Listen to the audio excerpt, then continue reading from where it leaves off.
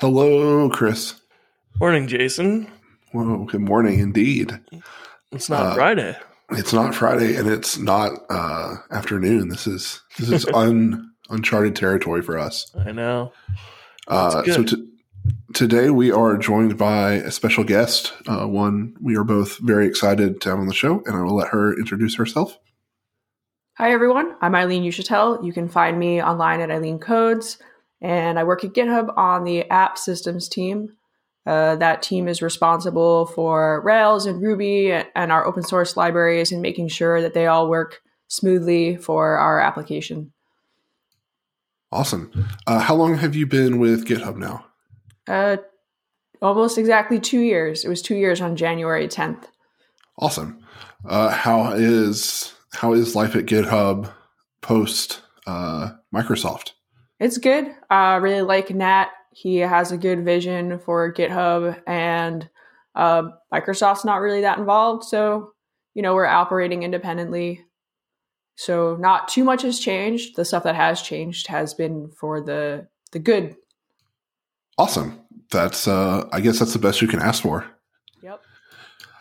So just wanted to kind of chat with you, learn more about you as a person and programmer. So I guess I'll just kind of jump into it. How long now have you been programming? Oh, I don't know, 10 years? Okay. Maybe 11. I don't know. I think 11 years. It depends on whether or not you count Flash action scripts as sure. coding. So I guess what kind of led you into programming? Well, it was sort of accidental. I was a photography major in college, and I wanted to take this printmaking class, but it was full. So I was like, what fits in my schedule? And there was a graphic design Flash class. And I figured, well, what's the worst thing? I learned how to build myself a website. So I took that class and I really enjoyed it. I don't really enjoy ActionScript. It's not a great language, but it was fun to be able to do the visual and the programming side of stuff together. And so then I took another HTML and CSS class where it wasn't very advanced. They were still teaching tables instead of divs, which is weird. But it's weird to think about now, but that was everything. When I learned HTML, everything was tables still. Yeah. This also wasn't a class taught by a programmer. It was a class taught by a designer who learned a little bit about programming. So it was sort of afterwards, I was like, I want to learn more. And he's like, well, then you're a programmer and not a designer. And I was like, I'm just a photographer, man. I don't know. I just want to learn stuff. I don't understand why you're trying to put me in a box. So yeah, a lot of stuff after that, I taught myself some more front end stuff. And then I taught myself WordPress and through WordPress PHP. And then I went to Big Nerd Ranch, which was, I think they're still around, but they were more just Ruby and Rails classes back in the day. And it was a week-long intensive of 2 days of Ruby and 5 days of Rails. And so I'd dabbled a little bit in Rails, but that's really what got me interested in Ruby and Rails and doing all of that good stuff. And I abandoned WordPress for Rails. Although WordPress is great for some stuff. I've still actually built a WordPress site last year because it just made more sense for what we were doing. I actually agree. So my path's very similar. HTML, CSS. Then I got into WordPress and PHP, and then Ruby and Rails, the exact thing.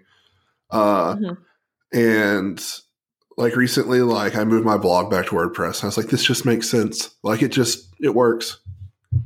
Yeah. Yeah. The only reason I don't have my blog on WordPress was because I used to have a Rails blog, but I just got tired of managing the server that it was on because I built my own server for it. And that was fine when I was doing more ops stuff.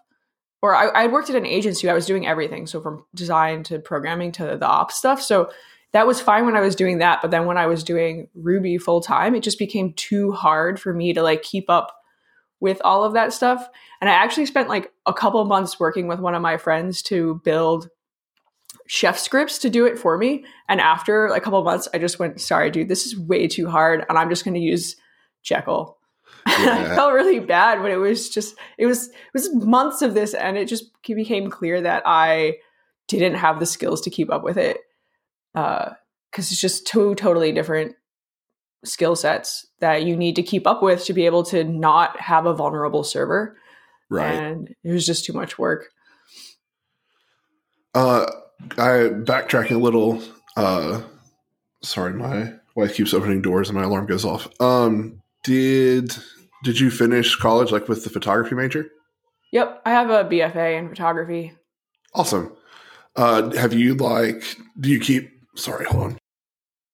Do you keep photography around like as kind of like a side thing now, like passion project at all, or just mostly programming?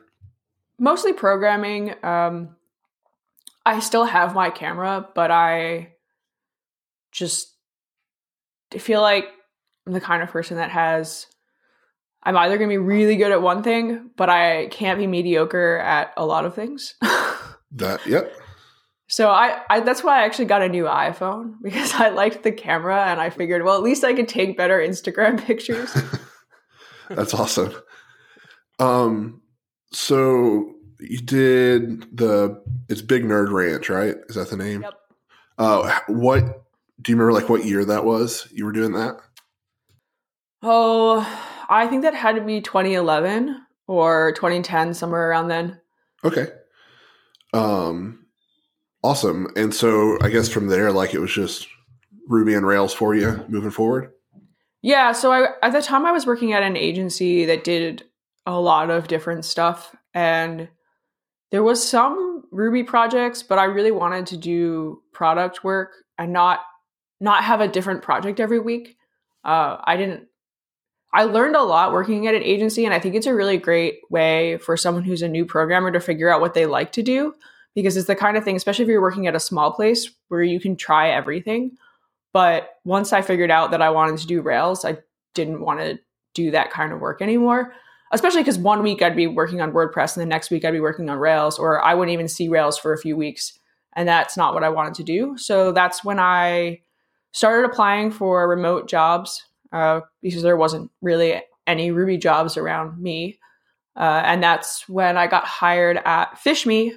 They have a Rails application that sends phishing emails so that your company can sort of train your employees not to click bad emails.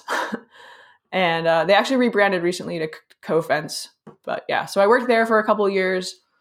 And then I moved on to Basecamp for 2.5 years. And now I've been at GitHub. Awesome.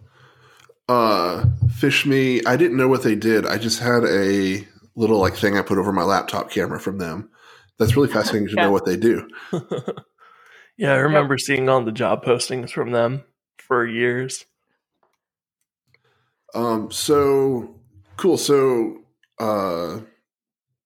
you're actively like you are Rails core, correct? Yep. So, I'm assuming that, you didn't just wake up one day and you were on Rails core. How did, I guess, the process of like you starting to even just contribute to Rails begin? Yeah. So I don't know what possessed me to start writing talks, but, if you know me like longer, you'd say that's kind of weird. Like my mom is always like, I can't believe you give talks at conferences, because I used to be terrified of public speaking, partially because I had a few bad experiences in high school with it that just like didn't go well. And so I just used to think that if I tried to talk at a conference, I would die from just the act of trying to speak at a conference. Yep. But I know exactly what you're saying. Eventually, I convinced myself that if I wanted my career to go in the direction that it has gone in, that I had to start speaking at conferences, because being visible is how you can move through jobs that you want and like without having to, whiteboard. I guess that seems like a weird way to put it, but it's kind of like it gives you more credibility for what you're doing. So this seems like I went off a tangent, but this is part of the reason I ended up on Rails Core. So I wrote a talk about Active Record, and it had to do with how we assume that Active Record just like knows how to not take down our database, but that's not true. And so it's not Active Record's fault if you wrote a terrible query. And so what it did is it went through CRUD and looked at each of the different ways in which you can break your database with Active Record and what's a better way to do it. So with the create, if you're trying to create 1 million records and you're putting a lot of stuff into memory, you're going to take down your application. But you can write a batch insert query instead. I mean, Active Record doesn't actually have batch insert, but I was showing how you could do it without Active Record to do a batch insert instead of taking your database down. And in that, in the delete, I actually found a bug in Rails. Actually, I found 2 bugs. One was that if you didn't load the records first, it would in the console it would do a different query than if you did load the records. And in your application, you actually load all the records. So it's kind of like it would hide the bug in the console. And then the second bug was that the delete all was actually extremely slow because it was not doing the query correctly. And I can't remember exactly what we changed, but to fix that. But so I gave that talk, and Aaron Patterson was at that conference. It was at Mountain West Ruby. And he was like, oh, that's a bug. Let's fix it. And so we started pairing on fixing that bug. And then, I don't know, 4 years, 5 years later, we're still pairing on Rails stuff.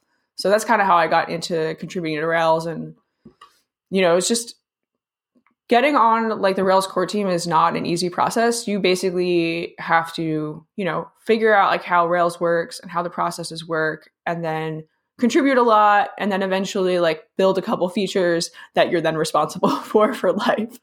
Sure. Like, and that's sort of the process, because, we don't want anyone on Rails core to only have one like understanding of one framework, because, there's not a lot of us. So we have so many frameworks that we kind of have to share that responsibility of having a lot of experience in at least 2 of the frameworks in Rails.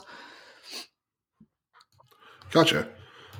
I remember my first Rails Conf was 2015 Atlanta, and you did a workshop on contributing to Rails. And I was like, oh, I'm going to do this. And then I went and I watched it. I was like, this is awesome. And then I chickened out. And 4 years later, I still never tried. But that's awesome. So that's also really cool that like your first talk, you find a bug, and then like Aaron's right there. It's like, let's work on it. Like, that's awesome. Yeah. Yeah. It was like one of those moments that you like can't create. Right. If it had been any other conference, like maybe he wouldn't have been there, and it would just be like, I'd be like, I don't know. I think I didn't even realize it was a bug at first. I was just like, this is weird. That's awesome. So you said you were at Basecamp for 2 years? Yeah, I think it was 2.5 about, yeah. Did your time there like allow you to work on Rails more? Yeah, somewhat. So I was on the security infrastructure and performance team, and generally our team worked on the other apps, keeping them up to date. And I did a lot of HackerOne triaging, which was interesting. I don't exactly like doing security. I mean, it's a really important thing, but it's like a super stressful role to have in an organization. So I'm glad that I don't really do security anymore. Sure. We have an entire team for that at GitHub, and it's great, and I'm not on it. So, but I would do a lot of the upgrades for Basecamp 3. And through that, like we'd sometimes find bugs and I'd fix those, or system testing was mostly written on Basecamp time. Although it was like I transferred from Basecamp to GitHub and I hadn't finished system testing, so I had like a lot of work to do that I ended up doing some weekend time on. But I'd say I do a lot more open source now because that's sort of the role. That's the role of our team. We don't do full-time open source, but we are always looking at what is in the GitHub application that doesn't belong there that we can upstream, and what do we need in the future for Rails to be useful, continue to be useful to us, so that, and then adding that stuff. We're not quite at like the future point yet, but that's my vision for our team. And once we get through some of the stuff that we're working on now, which is improving the current code base by extracting stuff, I want us to like start looking towards the future and saying like, what do we need to scale Rails, or what do we need so that these two protocols can talk to each other, or, you know, just thinking ahead of how we can make Rails useful for the long term. That's awesome. That, correct me if I'm wrong, that's recently like GitHub just went through a big upgrade. Like it is running 5 now, right? Yeah, we're running 5.2.2 in production, and we have a second build that is running against Rails master. Oh, wow. That's awesome. That runs every day. And my hope, I mean, I don't see a reason why this shouldn't happen, but we will start testing the betas and find any performance issues in production. And then on the day that we're on Rails 6, we will deploy Rails 6. That's awesome. I bet that helps with also, like, now that you're at that point, being able to kind of help push forward, because you're not trying to get everything caught up. Yeah, it's great. I mean, also just being on 5.2 within the first couple of weeks, but like I think 4 or 5 engineers at GitHub got their first commit to Rails. Oh, that's awesome. Yeah, because they found a bug, or they're like, I want this feature. And it's just really nice to see us not just able to contribute, but actively want to. It's just a really good feeling to see, because upgrading sucks. I'm not going to sugarcoat it. It was awful. And hopefully my talk to RailsConf will be accepted and you can all hear like some of the awful stuff that we did.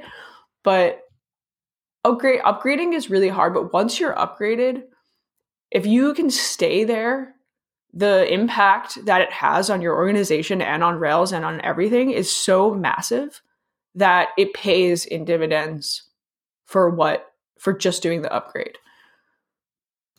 I could see that. My first like full-time Rails job, like we had a Rails maybe 4.1 at the time application, but like the legacy app that like a lot of the companies still use was Rails 2.0.2. Oh my God. Yeah. So like my first day there, like I went to do like I think it was just like a where query, and it was like, what are you talking about? You have to say like dot find and then give conditions, and I was like, I don't even understand this. It was an adventure. Yeah, for sure. So kind of touch on like system test. That's kind of one of the big features I believe you spearheaded, correct? Yep. Also, one coming out that I saw you talk on, I think it was at RailsConf, was parallel testing. And I would just like to hear kind of more about where you like saw the need for that and like how you implement it, things like that. So parallel testing is like one of those things that my name is on, but Aaron did most of the work. Cool. It's like kind of one of those classic things where one of us, like this is how a lot of the work gets done that we both do. One of us has an idea, we help each other implement it, and then one of us ends up like pushing it to the finish line and like getting most of the credit and also the blame. Because like for a couple of months, like every time like something didn't work right, David was like, Eileen, this isn't working right. And I was like, I didn't even write this part of the code. But yeah, I mean, we worked together on it. It was so DHH wanted it for a while, and originally someone else was interested in it. I think it was Arthur was interested in working on it, but then his role in GitHub changed, so he didn't have the bandwidth to work on that. And so it kind of got assigned to Aaron, and then because he was also at GitHub, and then it got, I worked on it too because I'm on Aaron's team. But it was sort of, so we did is used Ruby's DRB library to create the different processes to run the tests in. And then once that little script was done, the part that I helped work on the most was the support for the databases. So when you're using multiple processes, you need the application to create a database for each process to run the tests in so that it can split up the work. And so we added a hook into the parallel testing that creates the databases and then cleans them up at the end. And what's nice about it is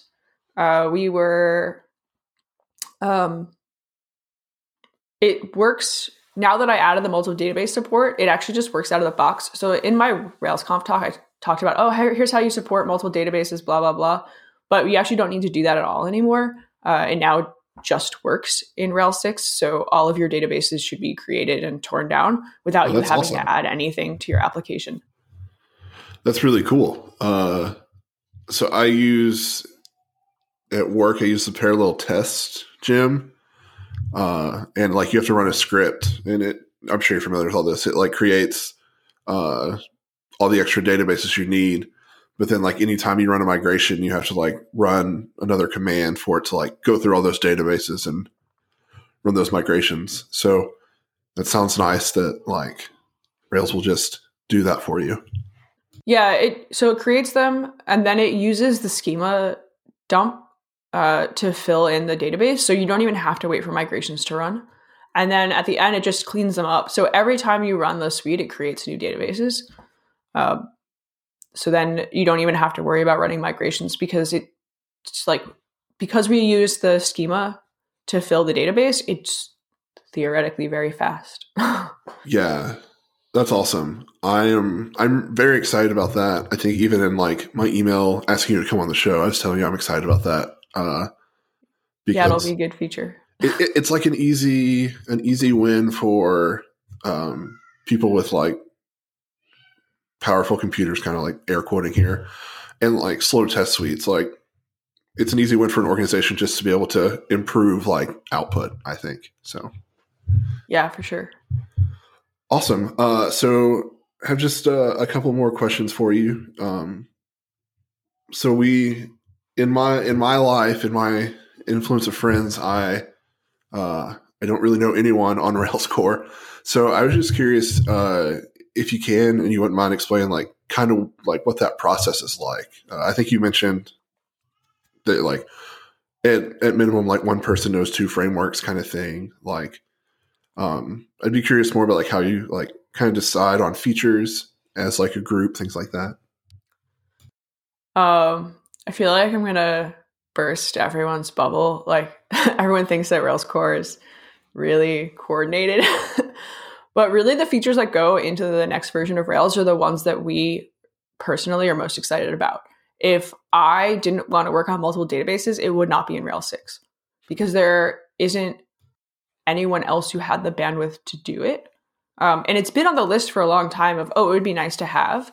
And I think one of the reasons that it never got done was because everyone tried to solve the hardest problems first instead of the easiest problems first. So for me, I looked at it and I said, well, what's the easiest thing that I can solve? And the first was migrations in multiple directories. And then what's the second easiest thing I can solve? Let's make the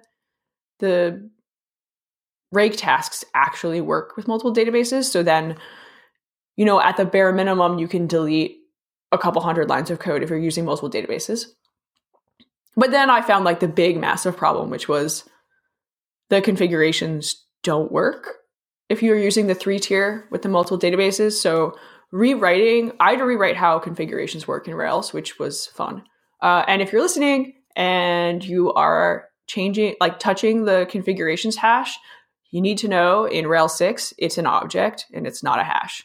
You can get a hash back, but it's an object. And so you're going to have to work with the object because we are going to remove the ability to 2H it eventually. But right now we have the 2H in place for single tier databases, or double, like your normal database YAML. But if you're using the new 3-tier database YAML for multiple databases, then, well, okay, you probably aren't because it was broken.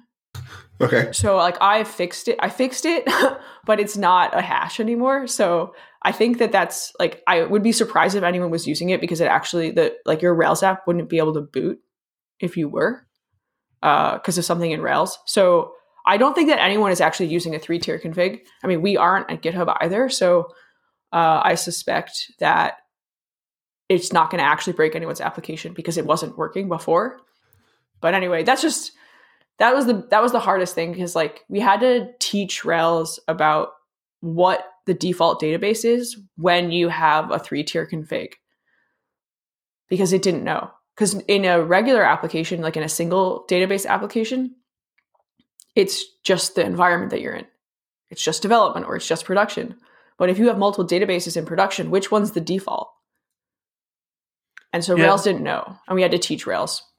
For anybody that doesn't know, like, could you give an example of how you might lay out that in production if you're going to have multiple databases?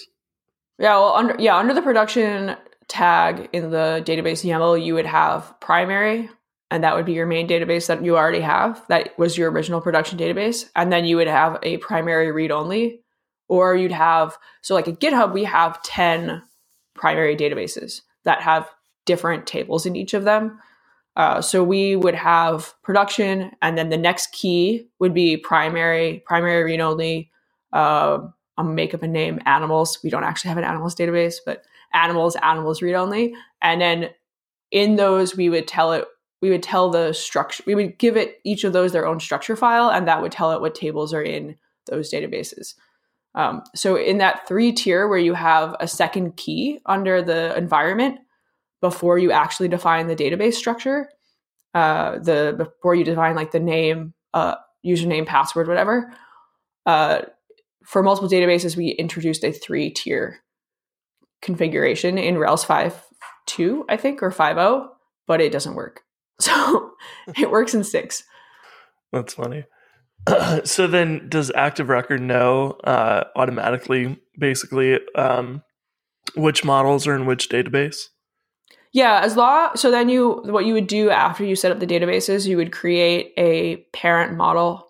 So you would have something called like animals base, and you would say, we have a new API for connecting multiple databases.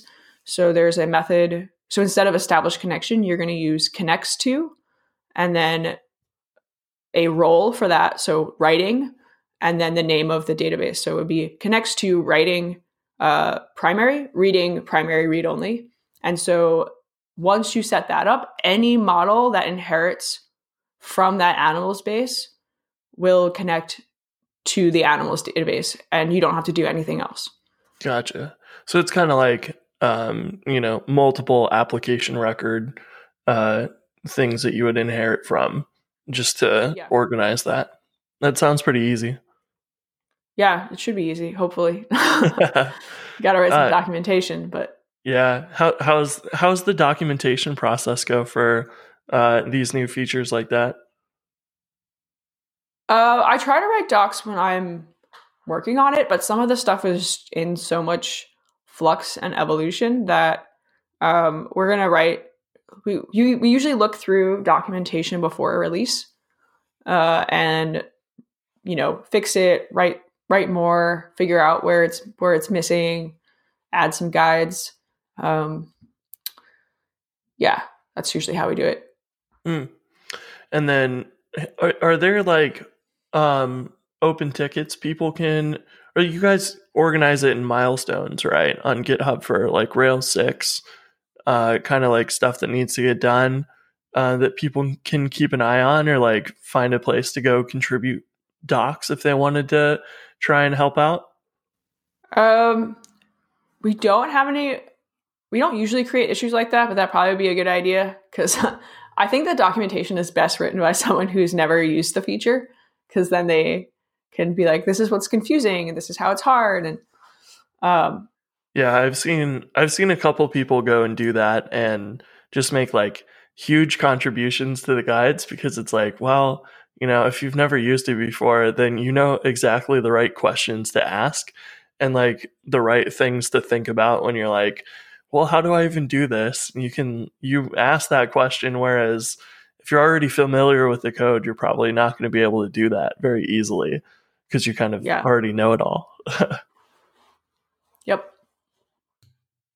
So going back to what I guess you were saying earlier, it makes sense that like what gets worked on is kind of what people want in Rails, because at the same time, like you all do this out of like the goodness of your heart. So like it makes sense that you'd be most encouraged to like give your time by doing what interests you, which I think makes sense and is very cool. Yeah, it's what interests us, or like what we need to do our jobs better. Yeah. Like some of the new frameworks in Rails 6 like came straight out of Basecamp work that DHH said, oh, well, I've written this for 4 applications in a row, so it's time to extract it. So that's where that kind of stuff comes from. But for the stuff coming out of GitHub, it's really currently driven by what do I want to get out of our application. Because we were on old versions for so long, there's a lot of tooling written into the app that should have never been there, because it has nothing to do with the application, and it just has to do with, it's really stuff that should be in the framework. So because it's, multiple databases. Well, what if we have a second application that's Rails that needs multiple databases? Are we going to rewrite all of that code? That's crazy. And the thing is, I've found applications where we did that, where we actually rewrote all of that code. Oh, wow. And it was like, okay, well, it's silly. We shouldn't do that. So trying to extract that stuff so that we can clean up those applications and then, really start to look at what's next. And I think that a lot of the contributions from GitHub for now are going to be extractions from our code base, rewritten to be a little better. A little bit less GitHub-like. So sometimes we have stuff that we really can't upstream because it's very GitHub specific. But, making sure that when we write that feature into Rails, adding the hooks that someone would need to be able to do that work. So then we can still delete a lot of code, but keep the way we do things, our proprietary stuff. So like one of the things that we do is we automatically switch whether we're reading or writing. Reading from the replica or reading from the primary, because if you've just written to your primary database, your replicas might not be caught up. So you don't want to necessarily send your users to the replica. But the way we calculate replication lag is very specific to our databases. That's not something we'd want to upstream, but we can upstream the automatic switching with like hooks that you would just write in your own application. When the applications should switch. So that's one of those things where like we kind of have to split the feature in half between what GitHub needs and what Rails needs. Yeah, that makes a lot of sense. I'm sure there's a lot of features like that you effectively are building in the sort of like, here's a new API you can plug into. This is what it's used for. How you're going to do it specifically is always going to be different, but make it easy to add your own custom thing in there. Are there any other cool new things that are sort of on the agenda to extract? I don't want to make any promises, so I'm not talking about those. Dang. It was a good question, Chris. I was rooting for you. Yeah. I think I'm really excited to see though, like what comes out of GitHub into Rails. It'll be nice to like have one more like major player like that, like pushing into Rails. It's encouraging as someone who writes Rails. So, My last question, Chris, unless you have any more questions you want to ask real quick. No, go ahead. I'm just curious, like, so you work at GitHub, you're Rails core. Imagine that's a lot of time just doing open source too. But like when you're not coding, what are things like you enjoy out of life? Well, I recently got a Nintendo Switch. And I was never a gamer before, but I really enjoyed like fighting with Zelda. Like the game is very hard. So sometimes I spend time doing that. Let's see. I am a big fan of food and eating it, which sounds like kind of silly, but I like to go to different restaurants and like try what food they have, especially if there's like a new one in the area or if they've got like a fun tasting menu. Like one of my favorite things to do is just like go with another couple and like just hang out and chill. Kind of like if you've ever been to Europe and you've gone to dinner and then sat there for like 4 hours and realized like, why don't I do this more often? Because I went to Paris this summer and like every dinner we had was we just like sat there forever eating and drinking wine and it was the kind of thing where you're like, why don't I do this more often? This is so fun. And the waitress isn't trying to make me leave. Right. Yeah. So I like to sometimes do that in the US and like sort of pretend that I'm in Europe. Yeah, I wish we did more of that here. It's like really enjoyable just to hang out for a while and do that, but it is not part of the culture here, not much at least. Yeah. Chris and I will just sit at McDonald's for hours. Did you know that McDonald's is apparently designed to make you want to leave? No. It makes sense. Yeah, I read didn't that somewhere. That like it's the way the music and the lighting and everything in there is designed so that you don't want to spend hours there because they want people to like leave. Huh. I mean, there's literally nothing that company does that like surprises me. So, wow. It wouldn't surprise me. That's pretty funny. Well, thank you so much for joining us. Before you go, where can anyone listening find you on the internet? You can find me anywhere, Eileen Codes. That's Twitter, GitHub, whatever, blog. Anywhere that I want you to find me, I'm Eileen Codes. Awesome. Easy. Well, thanks again. And Chris, we will do this again soon. All righty.